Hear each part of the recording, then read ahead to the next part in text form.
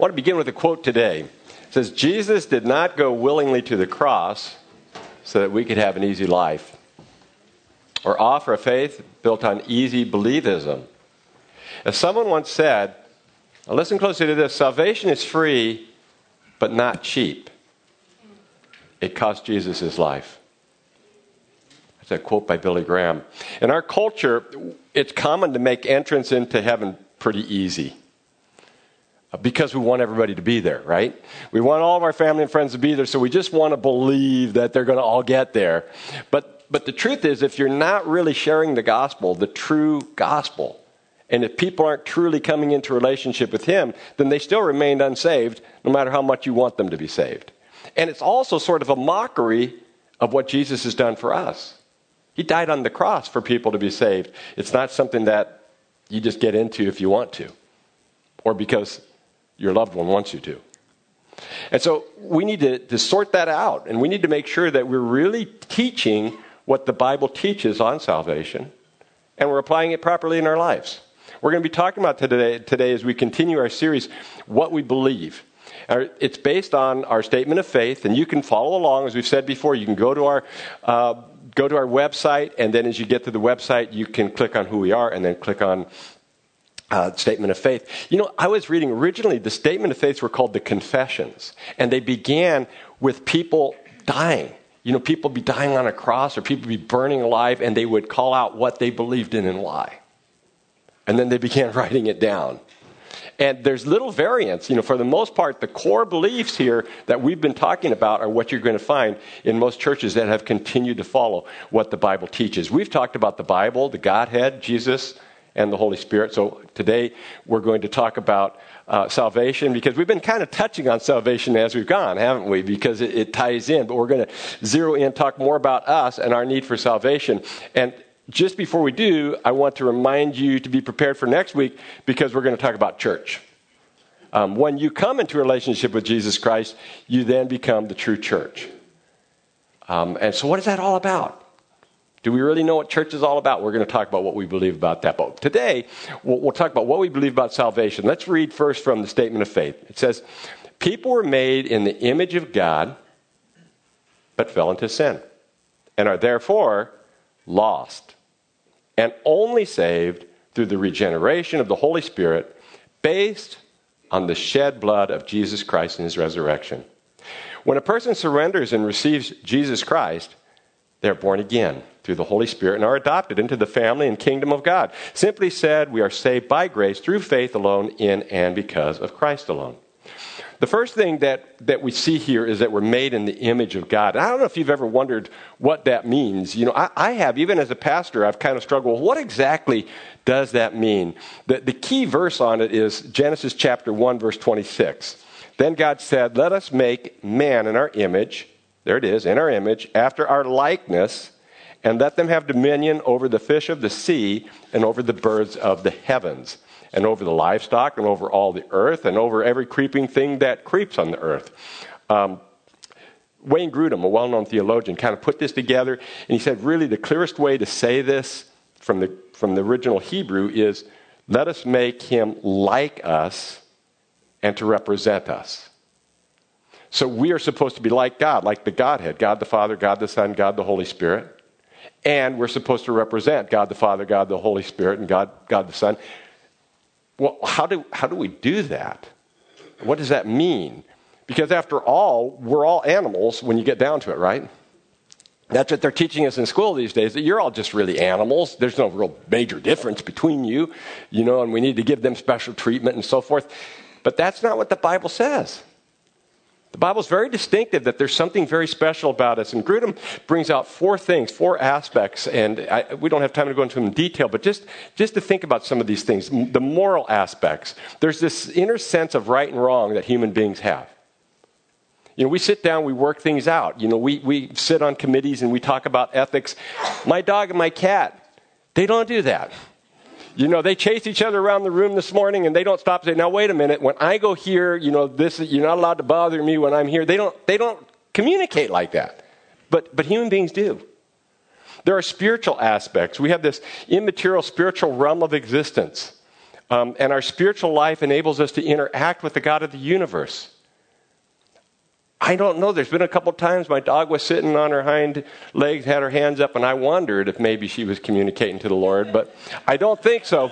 And if she did, it wasn't for an hour, right? Animals don't do that. There's something unique about us. We actually can talk to our Creator.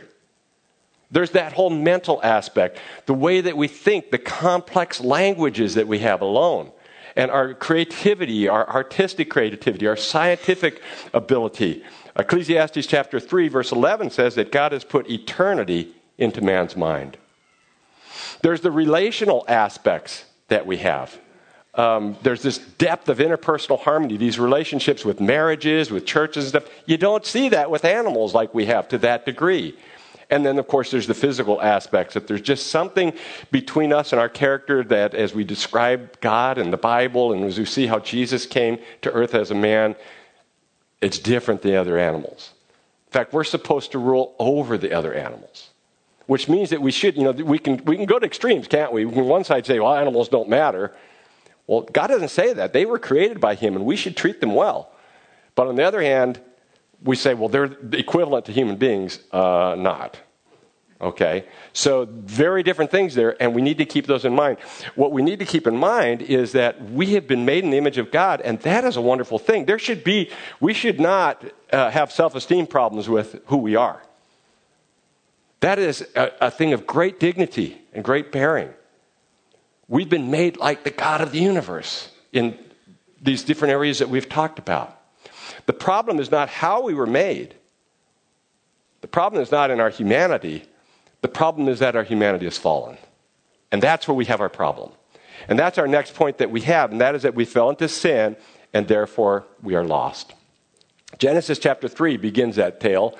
Adam and Eve eat from the tree of the knowledge of good and evil, and they're prompted by Satan, the serpent, to do that, and they do that in disobedience of God. And immediately, notice that their eyes are opened, and they realize that they're naked, and they sew fig leaves together, and they began to try to cover themselves up because of this shame that comes, because they realize where they are. And this is called the fall. And it's a heavy thing, and by the way, when we look at this, we say it's a beautiful, poetic story, great mythological tale. Other religions have something similar. No religions have anything this detailed. And if you look at it and you understand literature is written in different genres, means different styles. This literature is not poetic. He's writing a narrative. It's written as this is fact. There's even factual data given in it. So this is what happened. And the result of this is, and of course it's a summary, we're not going into all the details of it, but what we know has happened is that they were basically disobedient to God. They now know the difference between good and evil. They are now accountable for it. And they're in trouble. And they get driven from the garden. They're driven from the Garden of Eden. So they said, that's bad news for Adam and Eve. Too bad they blew it. How about us? I mean, we didn't do it. It's not my fault. So why is this a problem? The problem is it's become inherited. It's something that's been passed down to us. Romans chapter 3, verse 23 says, for all have sinned and fall short of the glory of God. Now, people will argue about this. They'll say, well, you're born a sinner. By the time you're born, you're in sin. And others will say, no, you're not born a sinner, but you fall into sin shortly afterwards. Choose it, man. I don't really care. You know what I mean? It ends up the same. You're in trouble, all right? So we don't need to argue over that. The problem is we're at the same place. We need God. We need a Savior. We're in trouble. The consequences are severe. At the beginning of Romans chapter 6, verse 23, it says, for the wages of sin is death. Physical death, but also implied there is spiritual death. Eternal death before God. Jesus himself said, and do not fear those who kill the body, but cannot kill the soul. Rather fear him who can destroy both soul and body in hell. Those are scary thoughts. So we're lost. But there's good news. And that is that Jesus also said, for the Son of Man came to seek and to save the lost.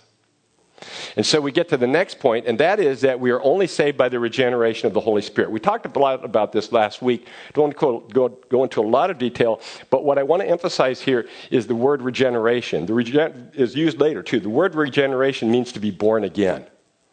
And we do not birth ourselves. We do not make ourselves become Christians. And that's going to be a recurrent theme here. And what we see and what we believe in from what the Bible teaches, it is actually the Holy Spirit who is the one who puts in our mind that we need to be saved, who convicts us, as we saw last week, and is the one who in our soul changes us and gives us new birth. He washes us clean. He gives us a spiritual baptism, and that's how we come to know Christ. Therefore, if anyone who is in Christ, he is a new creation. We are now in him. He is now in us. We have this unity with the God of the universe. We don't do it. The Holy Spirit does it. God does it. Isn't that crazy? He even gives us the faith to come into a relationship with him. He enables this all to happen. But if it's not based on us and what we've done, who is it based on? It's our next point. We are only saved by the regeneration of the Holy Spirit, which is our next point is, it is based on the shed blood of Jesus and his resurrection. It's based on what Jesus did for us. That word propitiation is a good one to hang on to. We learned it a few weeks ago. It means a sacrifice that bears God's wrath and turns it into good. So people can make sacrifices. It doesn't matter anywhere. People say, boy, that was nice. You made that sacrifice, but it didn't buy anything. But a propitiation is when you make a sacrifice that benefits somebody in some way. Jesus died on the cross in our place. 2 Corinthians 5:21 says, for our sake he made himself to be sin who knew no sin, and here's the benefit, here's the favor, so that in him we might become the righteousness of God. He died in our place to make it possible, as a substitute for us, to make it possible for us to live forever with him. And he made living with him forever possible through his resurrection. Even when we were dead in our trespasses, he made us alive together with Christ. By grace you've been saved. And raised us up with him and seated us with him in the heavenly places in Christ Jesus. And we'll talk later about what awaits us. But because of what Jesus has done, we'll not only live here on earth in a relationship with him, but we can live with him forever in heaven. This is exciting stuff. The problem is, how does it have anything to do with us? Do you ever wonder that? I mean, but how does that work out? I mean, even some of the songs, great selections today, but we look at that and don't I have to make a decision for salvation? What do I do? What is my part in all of this? All right. So let's just look at this, the process of salvation on our part. We chose to use the word surrender. And I like that word. Webster's defines it as to give up, relinquish, or to give oneself up, or to yield. And you're giving up, but at the same time, it implies a consent. There's this mental consent, this mental willingness to you both give up and you receive. A good passage, I think, to help explain this whole idea of surrender is John chapter 1, verses 12 through 13. John is speaking about Jesus, and he says, but to all who did receive him, who believed in his name, he gave the right to become children of God, who were born not of blood, nor of the will of the flesh, nor of the will of man, but of God. I want to hang on to a couple words here. One is receive. A couple phrases, really. Receive, believed, and in his name. The word received is an interesting word, and it basically implies that you have an intellectual agreement. You agree with the facts about Jesus, but also that you are welcoming and submitting to him. To receive is you agree, and then you say, come on in. There's this welcoming aspect. That helps describe surrender. But the other word that helps describe surrender, and they come together really as a package, is the word believed. It's often used in the Bible, pisteuo, or it can also mean put your faith in, put your trust in. And so there's this combination of I'm going to believe in my heart, that this is true, and I'm going to welcome it in. I'm going to surrender myself to this. I'm going to give it up and ask it to come in to me. And what am I doing this with? I'm doing it with God. And when it says in the name of God, it means God in his totality. So I'm taking in the God of the universe. I'm surrendering to him and saying, your will be done, not mine. You're the king. I'm your servant. I will do whatever you want. I'm yours. I give my life to you. That's the process. It's not a lot of works there, see? It's not the same as works. It's just kind of like, come on in. I give you my life to you. The process, and this is not a perfect illustration, and one that requires a tremendous amount of imagination. But imagine that I was a great high school football player. I sometimes like to imagine that. And I had all these offers to play at all these different schools. And I could look around and say, where am I going to play? In life, you have all these opportunities. Where are you going to go? What are you going to do? And I looked at all the different coaches, and I got to know one coach. And I got to know a lot about him, and I met him. I knew who he was, became acquainted with him, and I realized that he was the real deal. And so at that point, what did I do? I knew him, but I didn't really know him, did I? I just knew who he was. But then I decided that I'm going to play for that team. I signed a contract, and I surrendered myself, and I put myself under his authority for those years that I played for him. And now he is in control of my life, and I'm playing for him. Do you understand what's going on there? There is this balance. He's the one who's pursuing me, and yet I have to respond. And ultimately, I surrender to him. Imperfect, but hopefully it helps a little bit in understanding this process that we go through in coming into a relationship with Jesus Christ. And when that happens, there's a couple things to take note of. One is that he's emphatic again. It's not something that you do on your own. You don't get to heaven because of your heritage. I grew up near Mission San Juan de Guadalupe, San Jose de Guadalupe in Fremont, and a lot of my pals, grew up very big Catholic neighborhood. And I'll tell you, if you were a certain nationality, you were Catholic. If you're Italian, you're Catholic. Just got to be. It doesn't work that way. You're not, because of a nationality, you're not getting into heaven. You say, well, but my mom and dad always went to church. They served in the church. They were leaders in the church. I go to church, not enough. I want to, not enough. There has to be this spirit of surrender, this idea of where you receive, where you believe in who Jesus really is. And if that happens, you know what happens to you? You become his child. He adopts you as his own. Romans chapter 8, verse 15. For you did not receive the spirit of slavery to fall back into fear, but you have received the spirit of adoption as sons, by whom we cry, Abba, Father. Abba is a name like Papa, in the Aramaic language that was common among the Jews at that time. God has become an intimate father for us, and we've come into relationship with him. Pretty cool stuff. Now, a summary statement of this is that we are saved by grace through faith alone, in and because of Christ alone. I want to look at one more verse in particular, Ephesians chapter 2, verses 8 through 9. For by grace you have been saved through faith, and this not of your own doing, it is the gift of God, not as a result of works, so that no one may boast. We've looked a lot about what we need to do. I want to look a little bit more here on what God does in this process. First of all, this is made possible because God says, I don't care what your problems are, what your baggage is. You never can get there on your own. I'm making this available to you. That's grace. You don't deserve it. I'm giving it. And again, notice that it's nothing you can do on your own by works. And again, the word faith, you just have to believe, and receive. But there's something else that's important here, as he says, but it's given to you as a gift. It's given to you as a gift. And that's cool. I like that. We started off earlier, talked about the beginning of Romans chapter 6, verse 23. I want to read the whole verse here. For the wages of sin is death, but the free gift of God is eternal life in Christ Jesus our Lord. See the bookends? Wages of sin is death. This is what we deserve because our ancestors turned away from God and we've continued to turn away from God again and again and again. But this is what God offers and what we receive when we surrender to him. And it comes not as a reward. See, you know the difference between reward and gift? Reward, you earn it in some way. But gift is just given to you. Sometimes I think it's kind of funny the way we celebrate birthdays. As if somebody had done something. Think of a 1-year-old birthday party. So the mother has 9 months of carrying this baby.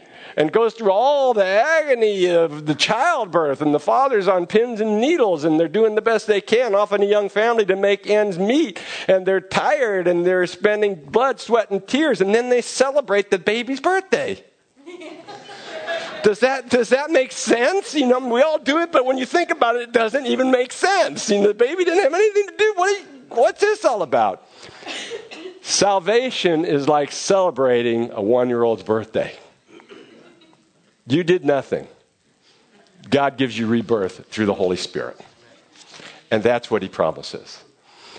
I need to add an addendum onto this, though. And because too often we stop at verse 9 in Ephesians chapter 2, verses 8 through 9. And verse 10 is extremely important. Verse 10 reads, "For we are his workmanship, created in Christ Jesus for good works, which God prepared beforehand that we should walk in them." And now you're saying, now wait a minute. We said that this is not about works, it's just about God's grace and us receiving and believing and surrendering. So is there some contradiction here?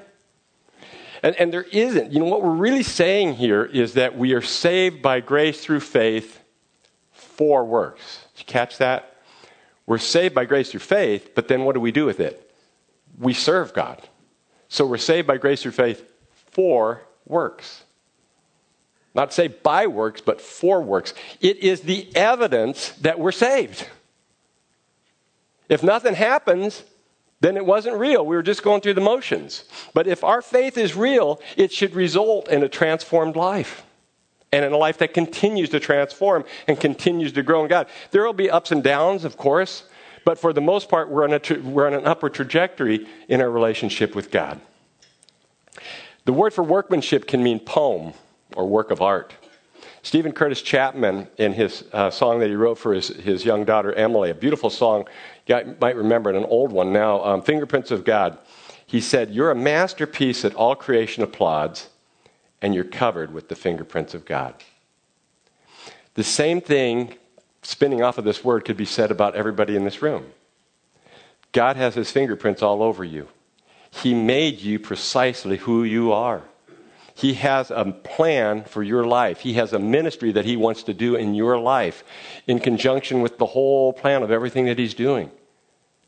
Each of you has different things to offer.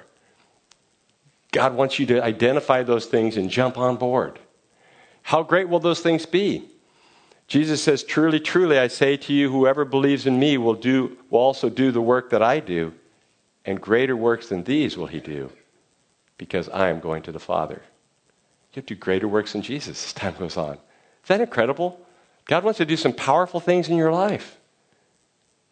And sometimes we miss that.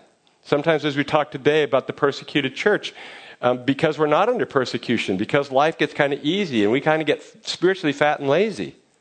And we don't realize some of the powerful things that God wants to do in our lives if we'll trust him, if we'll reach out and minister to others and use our gifts for him.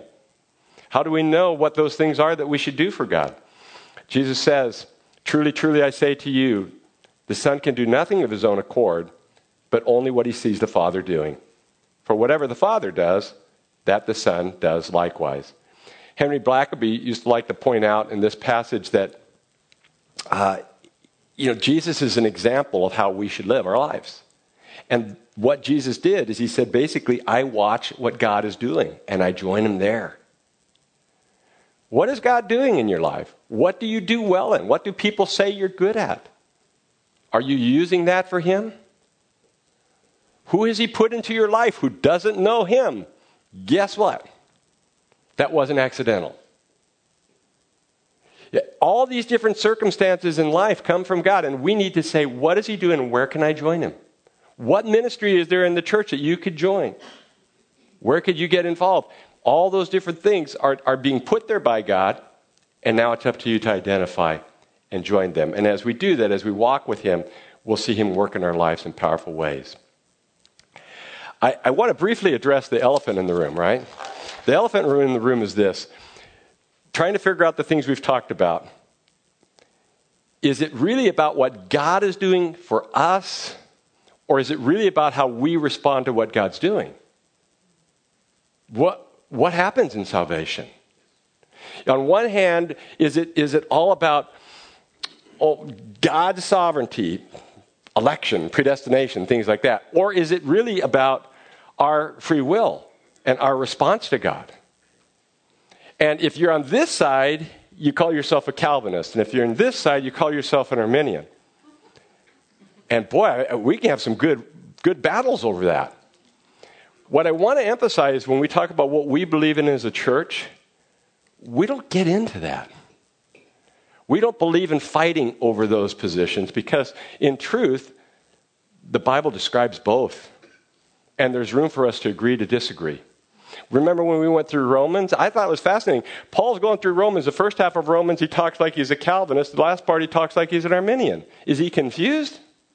I don't think so. But he never stops and says, oh, wait a minute, let me explain. He just floats from one position back and forth to the other, and nobody else has a problem with it either. It's interesting that when you study the lives of John Calvin and Jacob Arminius, for who they were both named, neither of them were Calvinist or Arminian. Both of them were kind of here on both sides of it. They weren't caught up in it. If you study the church throughout history, most of the time in church history, they don't argue over this issue. If you go to most of the churches in the world today, they don't have a problem with it. The Western world has a problem with it. And Satan brings division while God brings unity. And we need to be careful. This is an important application for us not to get hung up on these things. It's okay to look into them. In fact, I encourage you to. It's okay to discuss it. I encourage you to. It's okay to have strong opinions. That's fine. But at the end of the day, we agree to disagree. We're brothers and sisters in Jesus Christ. And you never want to be more of an Arminian or more of a Calvinist than you are a Christian. So those are the kinds of things we need to be careful of, those extremes that can divide us. And understand at the end of the day, what Isaiah said, I think, still holds true today. For my thoughts are not your thoughts, neither are your ways my ways, declares Yahweh. For as the heavens are higher than the earth, so my ways are higher than your ways, and my thoughts than your thoughts. Let's look at some other practical implications today. We often talk about the ABCs of the gospel. Theologically, when we look at salvation, do they hold up? Or are we saying something that's just kind of pithy and cute that we like to say? So let's back up and look at this. A, admit that you're a sinner in need of a Savior. Does that fit with what we talked about today? We're all sinners in need of a Savior. That's the whole starting point for everything. Sin, by the way, again, is not just, I'm a bad person, but it's more the idea that I'm not following God's will. I'm trying to do this on my own. And that's the natural way we all live until we come into relationship with Him and have Him guiding us and directing us in our lives. B, believe that Jesus died on the cross to save you from your sins. We talked about that. He died in our place. He rose again. Furthermore, John chapter 14, verse 6 says, Jesus said to him, I am the way, the truth, and the life. No one comes to the Father except through me. There's no other way. C, choose to follow Jesus and put your faith in Him. And we just talked about how we need to surrender. We need to receive Him. We need to believe in Him and in who He is and allow Him to have full control of our lives. Now, once we know Jesus, what do we do with that? We need to tell others. Who do we tell? We tell those people that God has placed in our lives. And we don't get people into heaven just because we want them to go in. Jesus says, and we talked about this earlier, just this last summer, in Matthew chapter 7, verses 12 to 13, that it's a narrow road to heaven. That's something we need to be careful of. People really need to know the Lord. If they aren't going to church and they aren't living like their Christian lives, they may adamantly say they're believers, but I would be concerned. I'd be praying for them and seeing what you can do to get them to come to church and fellowship, because it should be clear. It should be clear in our own lives. God should be making changes in your life. If you're not growing in your relationship with the Lord, then it may be real, but you may be at just a tough point in your life where you need to work through that and get back on the horse and get riding again. Or it may be that maybe it's not sincere. So I think you really need to look at your life seriously, because our life should be changing and growing when we give our lives to Christ. Who are some of the people that we minister to beyond that? Specifically, we look at our oikos. The people, in those days, a household was 8 to 15 people. Who are the 8 to 15 people in your life who are unsaved, unchurched, that you can get alongside and minister to them? And finally, and we've already alluded to this a little bit, but what are you doing, again, with your gifts and abilities for God? If you are in a relationship with Jesus, are you in church regularly? Are you talking to him every day in prayer? Are you reading your Bible? Are you telling others about Jesus? Those are the marks of our faith. We aren't saved by those things, but if our faith is sincere, they should happen. We've said this before. If you're a 49er fan, but you never watch a game, never listen to a game, never wear their paraphernalia, never talk to anybody else about them, but somebody else says, "Oh yeah, I'm a Niner fan," I would have issue with that, right? But Christian people do that all the time about their faith in Christ. And there's no room for that. Either you're in or you're out. And that's what we've been talking about today. So the bottom line is that we need to present Jesus and his message accurately. And people need to receive him for who he is, not for who we want him to be. We must do our part even if people reject him. F.F. Bruce, the great theologian, once observed, "It is all too easy to believe in a Jesus who is largely a construction of your own imagination, an inoffensive person whom no one would really trouble to crucify." But we know the truth, and we must share it even when it is rejected. It may result in someone being saved today. It is the reason why you've been saved, because somebody shared it with you. With whom will you share it today? Please join me in prayer. Father, thank you so much for this time. Thanks for the opportunity to share these things that are just... We talk about it a lot, but we don't unpack it this deeply, and there's no message more important for us individually than to come into a relationship with you. I pray that if somebody doesn't know you, that they would come and talk to us and surrender their lives to Christ today. Amen.